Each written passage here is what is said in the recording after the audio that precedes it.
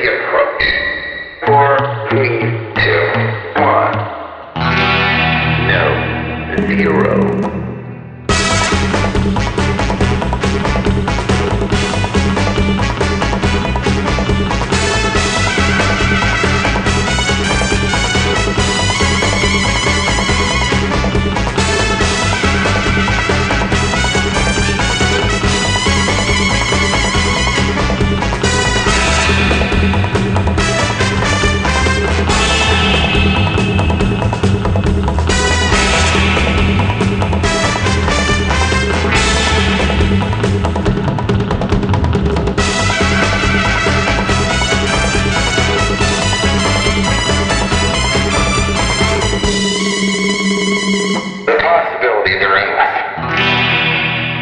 Greetings, listeners. Welcome aboard Costume Station Zero. I'm back with Malachi Keller. Hey, everybody. And we're going to continue on to part 2 of our talk about robots and all kinds of other fun things. Robots. Still centering on Halloween, not quite the convention circuit. Yeah. Comic-Con was sort of on my radar, and I was going to them, but not in costume yet. Mm-hmm. I would see people occasionally, and I think I thought about it. In my mind, I'm like, wow, that'd be kind of cool. But also at the same time, money was definitely an issue. And I knew some of the sources for the materials, but not all of them. Mm-hmm. So I think it took sort of trying to get back into the business where I started to research and I started to find stuff, and then I would run into people. Mm-hmm. And that's when it started to kind of build. And then, of course, there was being challenged. And I remember the next one that sort of comes to mind is the big Comic-Con effort that we did. Because I can't remember, I think this came before Iron Man. Yeah, it was probably a couple of years before Iron Man. But my friend Nathan is the one that is the Cobra Commander guy. He had a bunch of friends, and we were all into Danger Girl. I don't know if you remember this comic book. It was J. Scott Campbell. And we loved that comic. And all the girls involved in our group were all like, oh, yeah, we would totally dress up for this. So the guys are like, really? All right, what can we do?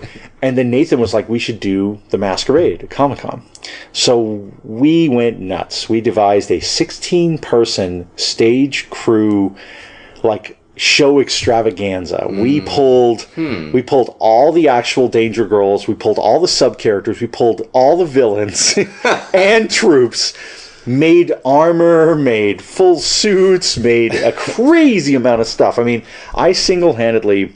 there's a character called Major Maxim, who's like this huge hulking guy who has like a backpack full of liquid. He has glowing red eyes, and he's got the big Nazi hat.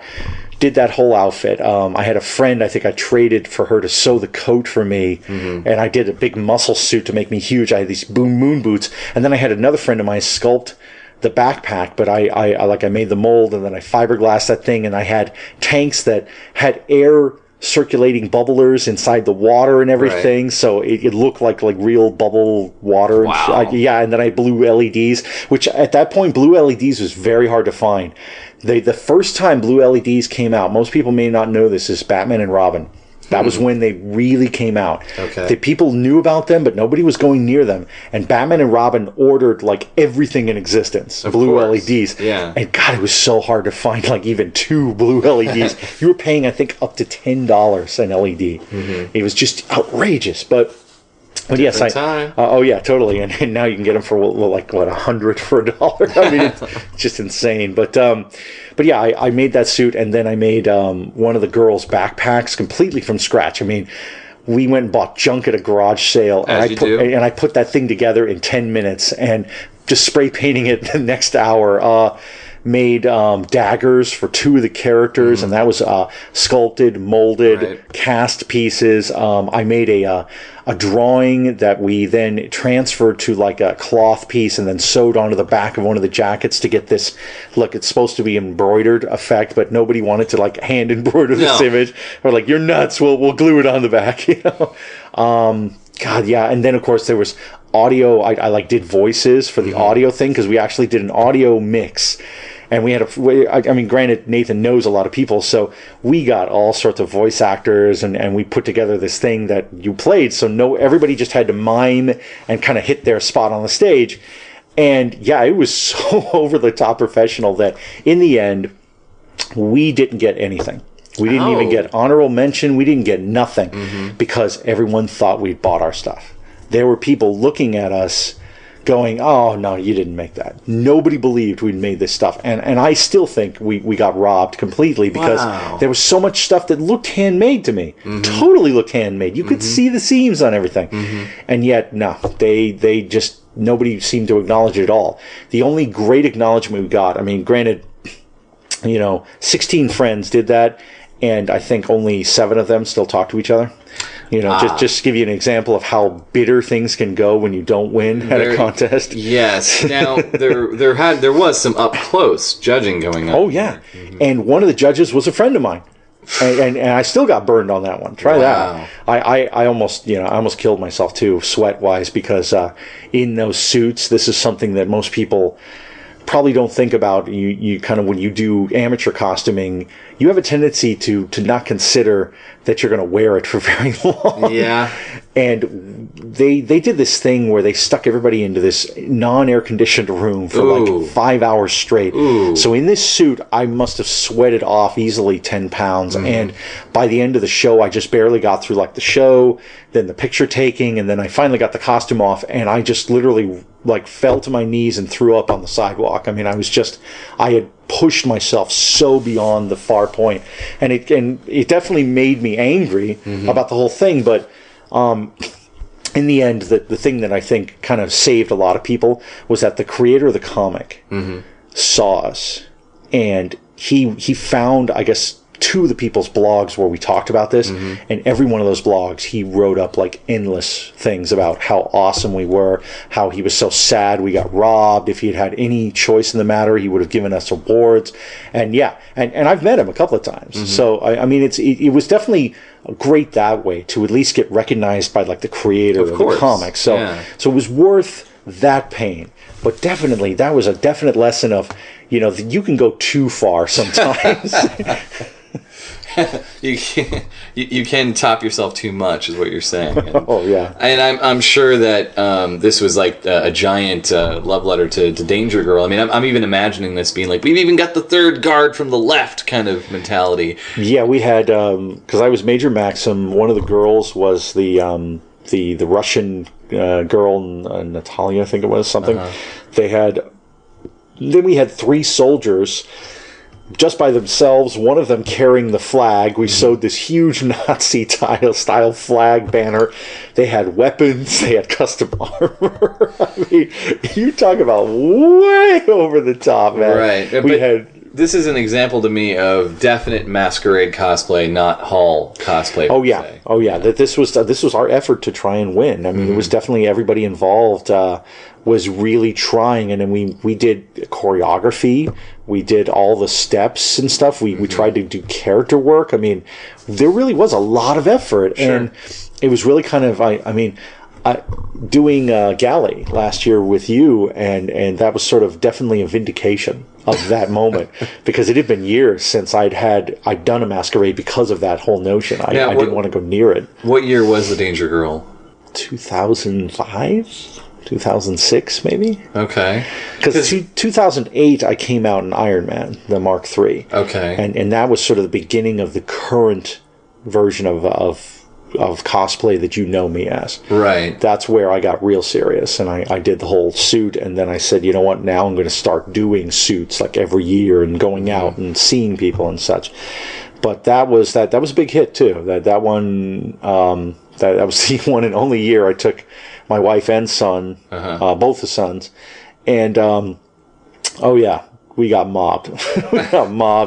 My wife almost decked somebody. Wow. Yeah, there are a few other things that occurred, but it was, suffice to say, people are really rude when they want to get your picture sometimes. Well, it depends on the setting and so forth. I haven't run into too many problems, but I can understand kind of what you've run into. If anything, I tend to run into more problems with security. But I was going to say that, because I know we've talked about this, and that part of this is the reason why I know... I do this, and I know you prefer this, that you favor hall cosplay over masquerade cosplay now. Part of that, definitely from that experience, but also the more that I have done, because my wife Christina loves doing the masquerade. I've actually done a number of them now, and we've won some stuff. And I think it's because you have to kind of understand a certain mentality goes along with masquerade. It's not, as skilled as you are or as cool as your costume is, there's more to it. There's definitely showmanship. There's definitely picking the right sort of costume for the right kind of judging. I mean, you can't just go in there. I mean, you can, and to a degree you'll win sometimes depending on how cute you are or how much appeal you can get from the audience, but you have to pick a costume that people know, that is semi-current, either that or if you're going to pick an old one, it's got to be a damn funny joke, because if you don't get any of that laughter, the judges remember these sort of things. And that was sort of the turnoff for me of masquerades, is that I just enjoy the pure acknowledgement. I know many times I've walked the floor in an outfit, and it's just a thrill. It is an absolute thrill to have somebody just kind of, they're walking by and their friends grab their shoulder and turn them around and they go, "What? Oh, whoa!" Yeah, I always love those sort of expressions, and the ones I sort of hate. I love hate relationship definitely, but the kids. I mean, I love the kids that are sort of scared of you, but they're brave enough. They come up and they shake. And once they shake your hand, they're like, "Oh," some of them give you a hug. But I hate the parents that hold up the babies and they get them close to you to take the picture, and the baby's like, give me away. Yeah. They're crying and stuff, and you're going, dude, don't traumatize this child. Yes, pay attention here. Yeah, and that's part of the big problem that I definitely run into, because most of the costumes I do, I like to cover my face. I don't like people to know essentially who I am. And I'll cover my body and such, because I don't know, I'm fascinated by that notion of being somebody else. And when you wear a cloth costume, you have to give it a bit of effort to kind of have the right swagger and have the right sort of facial looks and stuff. I mean, I've seen, in terms of the crossplay, it's amazing to see some of the women and how they portray, Jack Harkness for one example. And it's just amazing. You can really do it if you've got the right attitude and the right look. And I'm always afraid of doing that. I'd much rather just head to toe. All I got to do is stand there and look menacing. And I've noticed that too. I'm definitely favoring villains a lot. Villains obviously get cooler costumes most of the time. You favor the armor and robots and villains, where you just, you get to just stomp around, which definitely has a fun factor and a wow factor that a lot of cloth costumes don't always necessarily command. I know some of the doctor outfits though that you have. I'm just like, oh my god, wow. It's just all the layers, all the details. So don't discount it. I mean, if you do it right, it can be amazing sometimes. Indeed. It's just it's less common to see that kind of cosplay. What was I going to say? So what would you say has been your favorite cosplay convention that you've attended? Definitely Gallifrey at this point. Gallifrey 1. Let's see. I've done Comic-Con a number of years. Just did WonderCon. I've done Kamikaze. I used to do the Shrine convention all the time, but that never did that really in costume. But Gallifrey is definitely one of those middle ground conventions where you can feel the potential to be a Comic-Con, but it's still a nice, comfortable environment where you can almost know everybody there. Yeah. Almost. And it's such a small enough crowd. But then on top of that, celebrities, when they come there, you can actually talk to them. Oh, yeah. You can get up close to them. It's not security ushering them away. And if they choose, they can tell security, wait a second, I want to go and say hello to this kid, or I want to, sign an autograph or something. And I like that sort of feeling of being close to everything. Sure. Feeling like you're a part of it. I don't like it when it gets so big and so out of control that you're just another cog in everything. It's a cattle call. Exactly. And for me, that's a big thing about why I masquerade or why I cosplay in general, is that I want to be in the crowd. I want the crowd to reach out and touch me, hopefully not rip a part of my costume off. Yep, been there. But yes, I want that kind of contact, because sometimes you never know, you might meet somebody and you want to rip off the helmet and go, dude, you're awesome, I love you, that's so cool. I mean, yeah, because those are the moments that's part of the reason why you do this, is you want to meet the people. I mean, why dress up and walk among the people if you don't want to meet them? Right. And you want to take the pictures. You want to be known for your work. And that's the thing I've noticed, is that when you walk the halls, you get like thousands of photos taken of you. And some of them are much better photos than some of the ones you take sometimes, depending on if you have like your own personal photographer. Right. I mean, definitely Scott takes a very mean picture there. Oh, yes. So I'm not going to, I'm not even going to go near that. But I know that there are so many times where people have definitely captured me in a better light than I thought I could get. And it's just because they loved the character, they loved taking the picture. And it's that appreciation. You can see it. You can just see it in the photo. And you're like, wow, you know what? I may have stayed up 2 nights straight and nearly, hurt myself doing that. But man, was it worth it to know that somebody loved it, possibly even more than I did. Yeah. And so to me, that personable notion is still there in Gallifrey. You can still feel it in the halls. Now, granted, yes, if the big name stars start coming, then I have a feeling we're going to get a bigger hall. And then you're going to start seeing that row that used to be 5 feet from the stage is now 20 feet from the stage.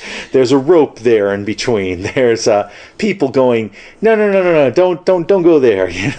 I'm of a belief that Gallifrey has always been fan run, and I think it'll always have that at its core. But you're right. I wonder where it's going to go if things continue to grow the way it has been, which on one level is awesome. I think more people should go. It's a great time. But you're right. It's because Doctor Who, of course, is getting more popular. Ergo, the convention's getting more popular. Oh, yeah. But it is an awesome time, and I do love that quality about it. I've said this before, but a friend of mine has often said that the reason he likes it a lot, and he went when he wasn't even much of a Who fan, is because it felt like the early days of Star Trek conventions before creation kind of... Oh, you're right. You're right. I do remember some of that. Back in New York, we, my brother and I went to a V convention, like V, the original series, sort of thing, the mini-series, mind you. And we went nuts. We actually did a full head appliance of Freddy for me, and I made the glove and everything. And Martin from V, I can't remember the Martin Donovan. Mark Singer. No, not Singer. The sympathetic visitor. Oh, the guy who played Freddy. Yeah, I think so. Yeah. Oh no, Robert Englund. And there was another guy too, but they saw the makeup and they were just like, oh my god, like touching my face and everything. Like that's wow. Do you do this professionally? That's just what we wear on the show. Wow. And it was sort of exactly what you're talking about. It was before the huge creation qualities. And I could be there and have an actor actually talk to me and touch my face and go, that's cool. Yeah, you wouldn't see that now. That's like... much more rare anyway. Yeah, I mean, the only way that happens is if you catch the actor at the bar. Yeah.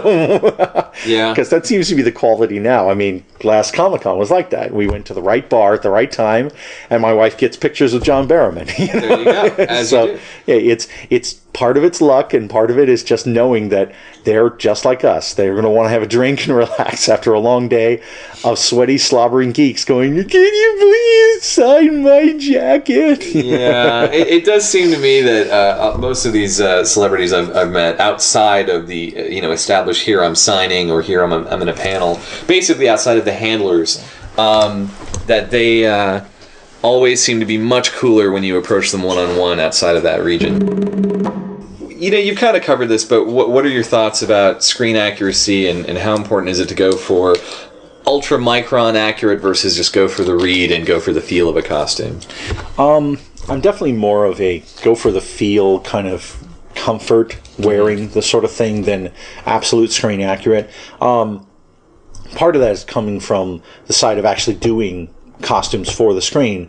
They're not always as accurate as you would think they are, and a lot of times they're cheated for the screen. So what you see in these pictures is where they've taken something that was screen point, and they've definitely cleaned it up to take these publicity shots. So a lot of times people are building from these shots, and I'm like, that wasn't the actual on-set piece, And you would know. Yeah, Right. in rare occasions. So yeah, for me, it's about, can I get sort of the evocative feel of the piece, and still get it close enough. Sure. And I mean, like, Cyberman's a great example of that. I mean, if you were to look at it and truly measure it, I mean, I did a great job of scaling based on the action figure, which was very nice. It helped a lot.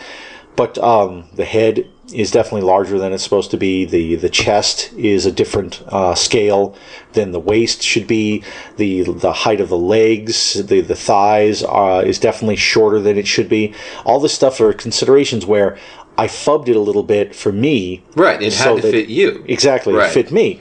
And obviously not screen accurate. I mean, obviously, and it's also made of foam. It's not made of hard fiberglass. I may do a fiberglass Cyberman, but it's just one of those things where I probably end up making it as a kit for other people, because I mean, once you make something that first time, I sort of don't want to revisit it again unless I can improve it or make something better out of it. I thrill to the challenge of something new. Solving it, right. Yeah.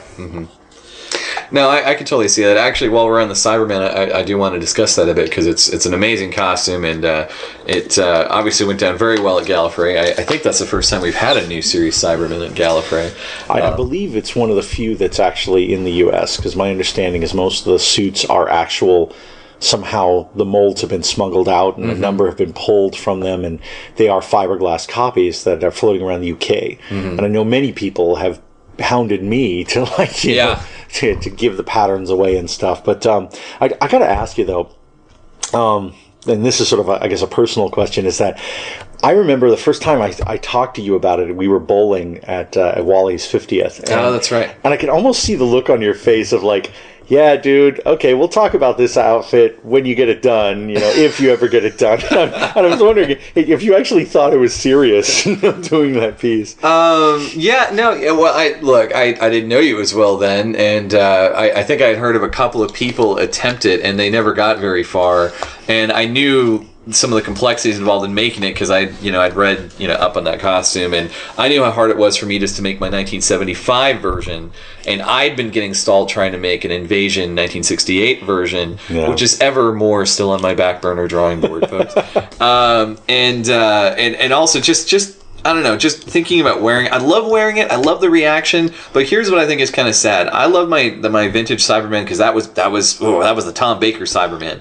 But it gets a good reaction. But boy, compared to the reaction you get, because that's the one that all the current fans it's know. Just the new, it's the newer model. It's the timing. Yeah, I don't mind admitting, dude, that you were part of the reason why I got that thing done. Oh, you'd seen mine? No, I was like, I'm going to prove Bob wrong. Oh, okay. I'm going to prove this guy wrong. There was this little bit of part of me, I'm like, I can't wait to show this to Bob, because he's going to go, wow, you actually made it. Yeah, it's very impressive. I saw the build going on the RPF, and I was like, wow. Yeah, that's another great one, too, if I could plug the replica prop forum, because they definitely, having that sort of instant feedback, especially if you're like doing that pushes you on. I mean, you get your own personal cheering section sometimes. And you may hate doing that thing, but now you can't let down your little fan base, your little groupies there. Yeah, you know? Yeah. I'm currently cheering on the guy doing the Condor Man costume. Oh, I just saw that with the wings. The wings. Oh, I found it really funny. We talked about the soundtrack, and I think I saw that thread almost the next day, and I'm like, what are the coincidences of that? I've been wanting to do that costume, but I always stop short because of those darn wings, and now that I see him, like, it's possible. So one day I might be following that guy's footsteps, being like, all right, I'm gonna be Woody and Condor Man too. It was crazy, because looking at his thing and thinking about you, I actually, and I know this is blasphemy, but there was a part of me like, I wonder what an updated Condor Man would look like. Well, but that's cool though. And I kept thinking of, like, if you wrote an updated movie nowadays, keep the same element of sort of a cheesy spy thriller type thing, right? But it has an element of seriousness underlying the whole thing. How would you go about that? What kind of story would that be? And it is. It's like one of those, like you talk about back burner. I'm sure that's going to nag me until I like write down a synopsis for something. Well, hey, that's a fan film in the works at least. Condor Man definitely has its fans, and we're definitely two of them. So yes, two of. I'll go as far as saying like 20. No. Oh yeah, that's true. Count how many people are in the thread. Yeah, count how many people are in the thread. Yeah. But it would be an impressive costume just for the wings. Oh no, you're right. Yeah. I look forward to seeing it when he has it all together. I'm going to be like, wow. Yeah. I may actually give him because I got one on one of my threads and I need to have one of myself. But somebody has this picture where it's the bottom of a thread spool, and somehow they've got it engraved. It says "Legendary Thread." Yeah. Badass. Yeah. And it's like a close-up of somebody holding it. And I'm going, I got to make one of those because, yes, that's an award that you give out to people that really do it. So. It should be a ribbon for Gallifrey. That's not it. You know what? Genesis of another ribbon. Oh my God. That'll have to be a new segment on this podcast. Genesis of a Gallifrey ribbon. God, that's a 6-hour one. Just a little segment once in a while. Like a 30-second story. Oh. But that Cyberman was awesome, and we don't have time to get into everything, but if anybody's interested, there is this phenomenal thread on the RPF that goes into greater detail about it under Malachi's name, which is Wonder Squid. Yeah. Also, my Facebook page is Mal's Fantasy Factory, all one word, and I have some of the build up there as well. And I'll post a link to that as well. Oh, perfect. But yeah, the foam build on that was really phenomenal. And it's funny how great, because Paul Salamoff and I were talking about this recently about the Morbius build, and how really I got... That was amazing. Yeah. I thought that was a great build too. It was. I've done little things like the Sash of Rassilon and some parts of my Cyberman, but going to that level, I was being schooled. And, and I looked at what you did, and I'm always fascinated by how you can make that foam look like metal if you paint it right. Yeah. And that just blows my mind, because that always kept me away from those kind of costumes until, I learned all this stuff. The Iron Man, the Mark III in 2008 was the beginning of that, because when I discovered that I could paint it with automotive colors and then lay a clear coat that actually made it look like glossy car body. Right. That was amazing to me. That was just like, oh my God, wow, because I had people coming up to me and literally poking me. Mm-hmm. It's just like, total strangers poke. Nice. And they're like, oh my God, that's what is that? It's just they couldn't comprehend. They could see their brain like practically frying. But that's the beauty of it, is that if you do it right, you can get amazing results out of it. But yes, sometimes it's an epic fail if you can't get it right. You give it your best shot. But I mean, it's funny because learning curve. Yeah, just today I was realizing I'm going to have to sit down and do some tutorials, some true tutorials on all this sort of stuff. Because I teach this stuff at the costume college, and unfortunately last year I couldn't make it. But yeah, I'm beginning to think that I could actually do this. I could, do workshops, because as many people doing the foam fabricating technique, there's still like these learning curves that for me, it's just a second nature. But I've been cutting foam for like 15 years, so doing a bevel cut is like nothing for me. But there was an entire thread today where I spent a paragraph trying to describe how to do this, and I'm thinking, God, I just have to film this. I just have to get out the camera and film it. YouTube it. And there's also this part of me going, God, the moment I do that, man, really the genie's out of the bottle then. Because I mean, if that's the part that people are having the most trouble with, because there are people doing better coatings than what I do.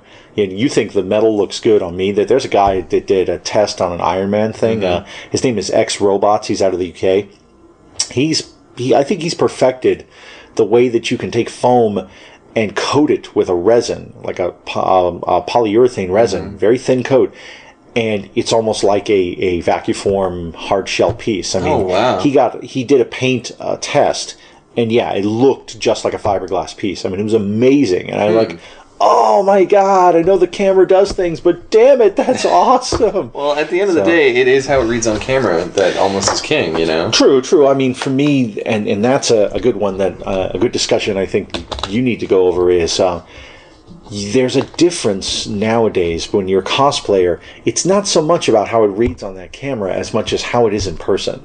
When you have to keep both in mind, though. True, very true. But I found I always shoot for the in-person look, and the camera sort of follows. Sure. If you can get it good enough that people can stand at least like 2 feet away from you, and it's amazing to them, if they're standing 5 feet away taking a picture, forget it. That picture's going to make it look like real metal at that point. Right. You know, and you only the wearer knows the difference. Yeah. So. I do think your idea for workshops is great, and I am definitely, we talked about this, I'm going to follow up with Sean and see if we can get that going for Gallifrey, because I think that would be extremely helpful and productive for people. Yeah, enough people are asking for the Cyberman helmet. I think I'm going to have to break out those patterns and perfect them to a point where they're user-friendly. Sure. That's another one, too, is a lot of what I do is sort of tailored to the way that I make things. Right. So yeah, I get those requests all the time. Release the patterns, release the patterns. I know if I simply said, here are the patterns, everyone would go, okay, I think this goes here. No, that doesn't, what does B mean? Oh God, what does that go? Oh no, it's backwards. Yeah.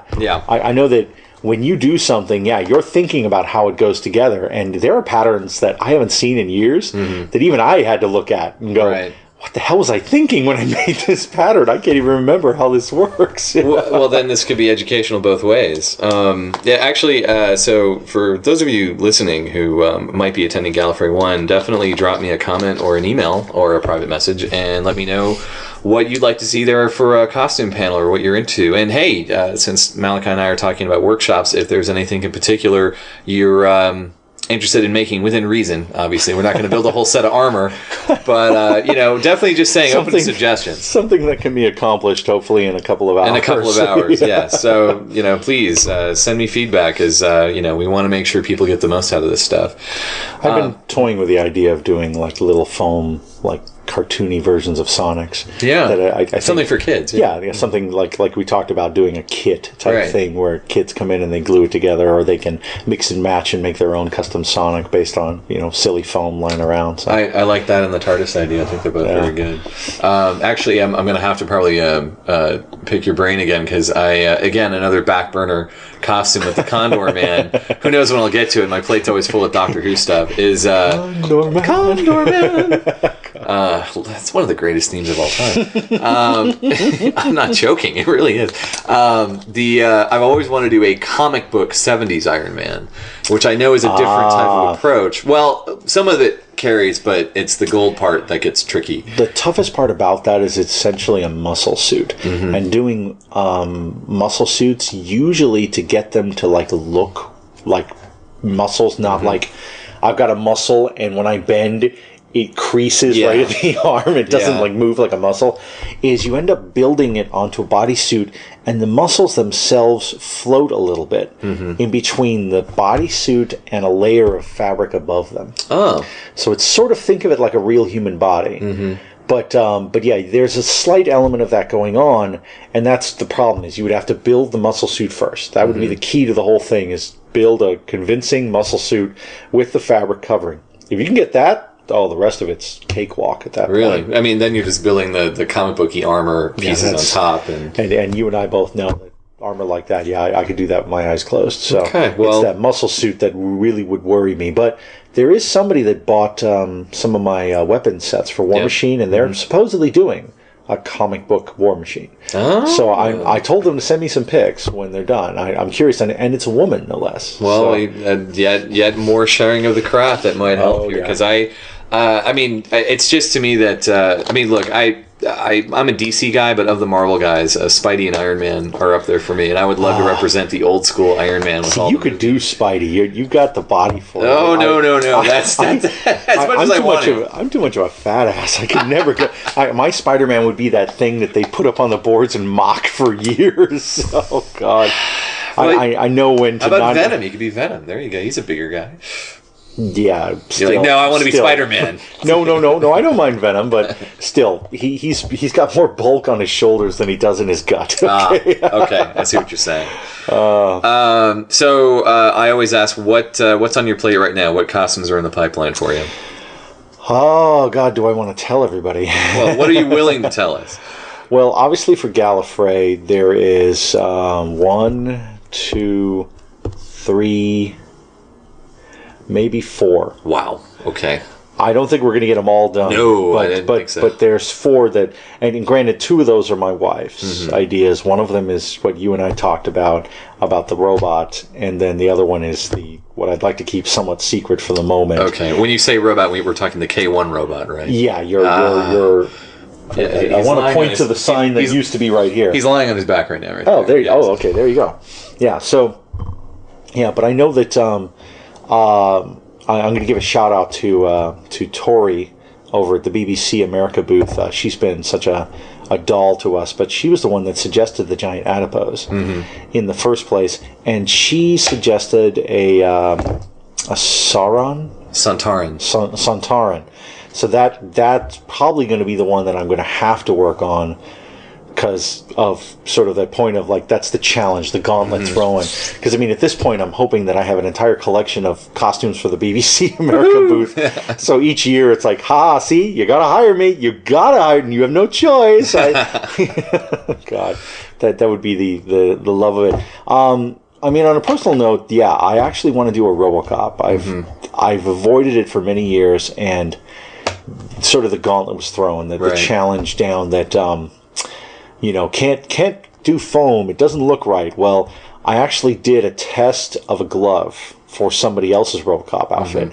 And yeah, it was the flexibility of movement was so much more than what traditional suits are giving you now. Of course. So yeah, I have a feeling that at the very least, I'm probably going to be making RoboCop hands and Iron Man hands for people because that's the other one too. Is I'm thinking about doing a vacuform setup for an Iron Man glove so that because everybody's doing their gloves, and I'm realizing I could literally do what my parents do, which is that they sell toy train parts on the side, and it's not so much the trains as the parts to keep them running. I could do the same thing. I could outfit hundreds of cosplayers with parts into the various pieces. I don't have to give you the whole suit. Yeah. Even though everybody wants the suit, I'm just like, you know what? Nah, here I'll sell you my boots, or my, there are other guys out there who do the same thing. I'll sell you the arc reactor kit or your eye light kit or things like that. And it's that sort of thing. I mean, it's kind of funny. It's almost like a marketplace. You go to the right place.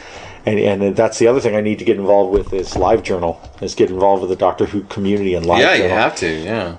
Because I imagine there are people on there that are going to be like, oh, God, have you made this? Oh, make this for us. And I'm going to be like, oh, no. So it's a great community, though. I highly suggest you and I check do it out. enjoy, I can't believe how much I love making Doctor Who stuff. I mean... That's right, because you weren't really a big fan till recently. I know. It was sort of... It's funny, I was dreading this question because I thought it would be the first thing out of your mouth. This is not a Doctor Who specific podcast. Oh, that's true. It might feel that way at times. I promise not to dwell here too long. No, but it was just a point of... I found that, back then for Doctor Who, was growing up as a kid and not really appreciating it. And now, obviously, the new show has some cool designs and has cool stuff. And I just can't help myself. I keep looking at things going, wow, damn it, I have to, go work for Millennium Facts because apparently they keep making, a lot of cool outfits. And I want to do that. But, I mean, I've talked with both Neil and I think it's Mark is the other guy there, or Matt. And... both of them talk about the same restricted schedules that I had for Star Trek. I mean, I can tell them a story, and they just kind of chuckle and go, yeah, we have the same thing. I mean, they told me the Cybermen was like that. They had 6 suits that they had to make in, I think, 4 weeks, something like that. I mean, it was some crazy schedule. And we're talking full fiberglass suits that had to be fit to actors and all this undersuit work that had to be done. Sure. I mean, there was a lot of work. There's a write-up. I should give you the book, by the way. I posted it on the RPF if you haven't seen it yet. Everyone kept begging for this article. It's in this UK sci-fi modelers magazine. Neil wrote an account of making the Cybermen, and it's got these amazing behind-the-scenes photos. And everyone kept hearing me and 3 other guys talk about it in my thread. And they're like, post it already, you teasers! And, so finally, the other guy found the magazine. I thought it was out of print. He found it. I went and bought it. And then I finally scanned it and posted it up. So you should read the article. Yeah, I'd love to check it out. Really I'll cool. repost it for the listeners here, too. Those interested. So I always liked it. Well, okay, before I get to this question, we talk about all of these fairly advanced techniques Yes. of fiberglass and vac form and foam construction. Now, for people just starting out, what are some basic intro advice tips you have for them in terms of finding materials and just starting out?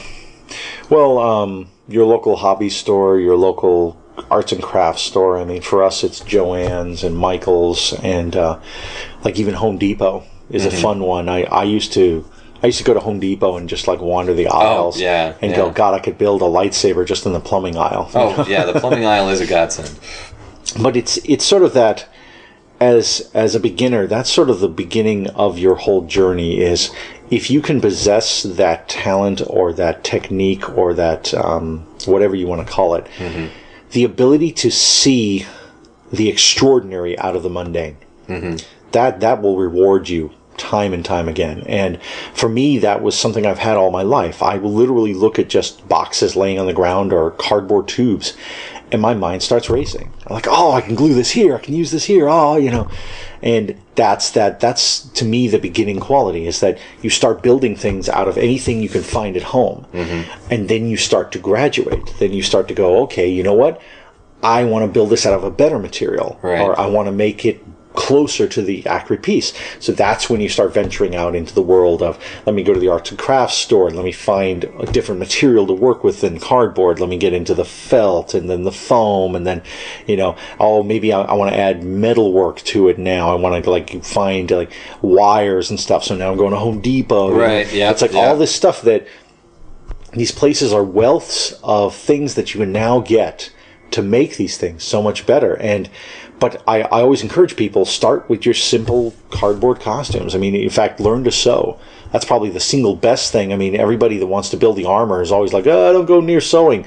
Trust me, the art of sewing is such a valuable skill. I mean, just the fact that you can repair your own clothes is such a great thing. But when you start making things from scratch and you study patterns, that technique alone will help you to understand how things are made. I mean, flat patterning is one of the greatest inventions of the world, and people just don't understand.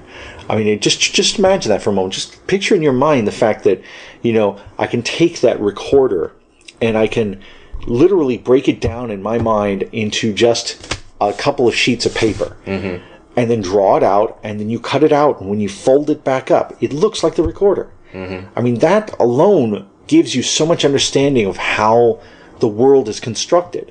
That is the thing that will lead you onto the greater glory of all these things, because once you've got that down, anything you see can suddenly become those parts. Right. And it's when you understand how it's broken down, it's not just a rectangle, it's a rectangle that has rounded corners, and you could get different colored pieces to accent pieces.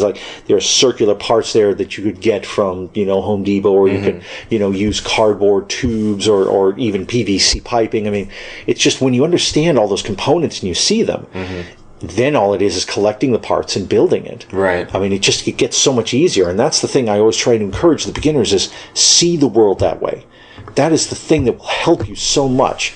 Beyond that, it's just learning techniques. It's just skills that you can be taught. And patience and practice will get you through the rest of it. But it's having that innate talent to begin with. And you can teach yourself that talent. It just takes practice. But seeing the world that way really helps. Sure. Because that's how we build this stuff. When we're asked professionally, we're given a drawing. Oh, yeah. And the first thing we look at in that drawing is, what is that made of? How do you want to make it? And usually we'll be wanting to make it maybe out of fiberglass or vacuum form. And sometimes they'll come to us and say, no, we want that out of foam, because we're planning on that guy tumbling down a hill. So it's okay. And applications they change how you think. I mean, obviously, if you want to reach for the sky, there are books out there, there are tutorials out there, you just have to look. I mean, I know so many people online that have homemade vacuum formers. It's crazy. So to me, it's almost a thing that has to be in your garage now at this point. I'm shocked, honestly, that Home Depot doesn't sell it. I mean, if they could find a commercial application like, here, vacuum form toilet seats, then they would sell this damn thing for your garage. But that's having a vacuum former is not really the hardest thing in the world. And then fiberglassing, is honestly, it's just technique. I mean, you can go get the materials at any Home Depot, and technique is about, learning it online. I mean, sometimes it comes with instructions in the package that tells you, you lay it this way, you mix it to this chemical composition. I mean, a lot of it's already there. It's just, I think that a lot of beginners get excited and they want to skip over that. They want somebody, they want a mentor that comes in and goes, okay, we don't need to worry about reading all the safety skills here. Let's just, here, why don't you put your hand right next to the blade? Yes. And I mean, obviously, having the tools and stuff does give us the cheating element. That's part of the reason why I offer to make this stuff, because I almost feel it a responsibility. I have the tools, and for them to just be sitting there is a crime. So I'm like, you know what? No. Damn it, they need to be used. And if that means I've got to make something for somebody, then I'm going to make that. Oh, yeah. But I mean, people at home, there's so many people that whole Pepakura thing has just kind of made the world open up to everyone. Completely. I mean, Pepakura is this program. It's 3D modeling for games has exploded, and now you can 3D model anything in the world using like 3D Studio Max, Lightwave, any program. And when you make a 3D model, you have to texture map it.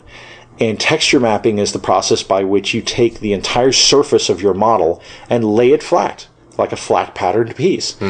And then you paint that. And then when you reapply it to your model, now your model suddenly has all the color, it has the shading, it has all of the things that make it look like that character. Well, Pepakura is this amazingly brilliant notion. When you lay that thing flat, you bring it into Pepakura and it adds tabs and it adds numbers, and now all you got to do is cut that out and glue it, and voila, you've got a 3D model. So I mean, it's an amazing idea that there are days where I just kind of kick myself and go, why didn't you invent that? Because you were playing with this stuff for years. Why couldn't you make that leap? I mean, because Pete showed me all the 3D modeling, and I did make that statement at one point of like laying it flat. I was like, how do you color that? And he's like, oh, well, here, you do this. He did a click and he laid it flat. I went, it takes me hours to do that. And he's like, oh yeah, I just do that. And I'm like, God, the world's going to end if someone figures out how to, convert this into what I do. 5 years later, the world is ending, the sky is falling. So, would this fall under what you feel is the most important thing you've learned doing this hobby? I think the most important thing I've learned, and the most important thing anyone should ever learn for any hobby, is enjoy it. You really want to do it because you want to do it. It will become work because of the sheer amount of man hours, enthusiasm that you've bitten off. But yes, try to enjoy it, because obviously, I mean, I sort of equate it to like a marriage, because I'm sure you've been there where you're talking with your friend who's broken up with somebody, or they're getting a divorce or something, and they always do that line of like, oh God, I hate her, and God, I just can't see her the same way. And for me, whenever I talk to these people, I always went, think back to the beginning. There was a reason why you started this. There was a feeling you had at the beginning. Remember that feeling. Find that feeling again, and you can rekindle something. It's the same thing with these projects. It takes us years to build these suits sometimes. If you can't find that first feeling you had when you started that project, that first enthusiastic, I've got to do this, then you're never going to get through it. But yeah, just find that enthusiasm, find that fun. That's really what will carry you through no matter what happens. And it's sort of like childbirth. I mean, any woman will tell you it's like pain and suffering going through it. But the moment you've got it out there in the world, you're like, oh, he's so cute. Can we have another one? And it's sort of like costuming. You kill yourself to make that awesome costume, and then the moment that you're in front of even one person or worse yet, a celebrity that comes up to you and goes, oh my God, wow, that looks just like what we had on set. That as soon as you hear that, all the pain just gets erased from your memory. memory, away. and you're like, wow, tomorrow I'm going to start again on something that takes me 5 years to make. That's an exaggeration, but I know what you're saying. Yeah, once you have the finished product and you have the reactions that just sell it, then it makes it all worthwhile. Oh yeah. A small question I also like to ask is, what's the strangest misidentification you've ever gotten in a costume? I get it all the time with a lot of the robots. I know that when I was wearing War Machine all the time, I would get what was it? Look at the silver robot, Daddy. Or Sure, yeah. or God, what was I got that. What was the other one? Oh yeah, look, it's Iron Man. And I'm like, no, it's not. Iron Man's a different geek. I'm not even red. What are you talking about? Yeah. I got when I was wearing Iron Man, I got which Transformer are you? Ah, yeah. I had to laugh at that one. I'm trying to think of like a really atrocious miss one. I mean, nothing comes to mind, but yeah, I'm sure that for me, I try not to remember those moments because sometimes they're really painful. You're just like, ow, don't say that. I know that when I did the 2008 Iron Man Mark III, the stomach area plate was designed in such a way that it wasn't rigid enough. So all I had to do was basically lean back or allow my gut to hang out. And suddenly Iron Man had this huge belly. Well, somebody got that photo and it got up on Gizmodo.com and it was do-it-yourself beer-bellied Iron Man. And there were so many painful comments on that one. And of course, Christina was practically yelling at the screen reading some of these comments. But the only thing that saved me in that thread was that there was a guy posted... it's the most atrocious costume. I can barely describe it. It's just try to imagine a man who doesn't know the love of underwear wearing a skin-tight outfit. Yes. Doesn't know dance belts. We're going to talk about that later. Exactly. And I was just like, oh, God, even I cannot. It's in my mind. It's burned into my vision. You can't scrub it away. I cannot. Some things cannot be unseen. Yes. But yeah, that saved me from, I'm sure, a longer embarrassing thread on that one. Well, I think that about wraps it up. Do you have any final thoughts? Do you have anything you want to plug that you're doing right now?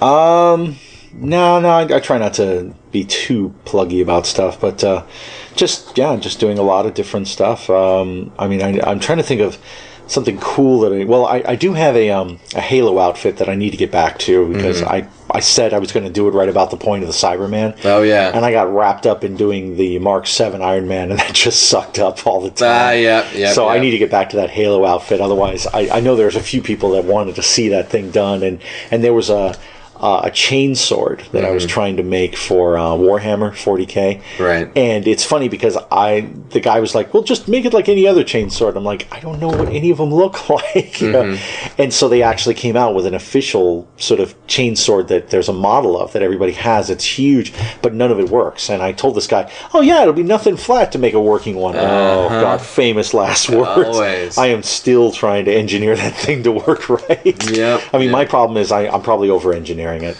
I probably overthinking and upgrading. Yeah, that can suck the time away.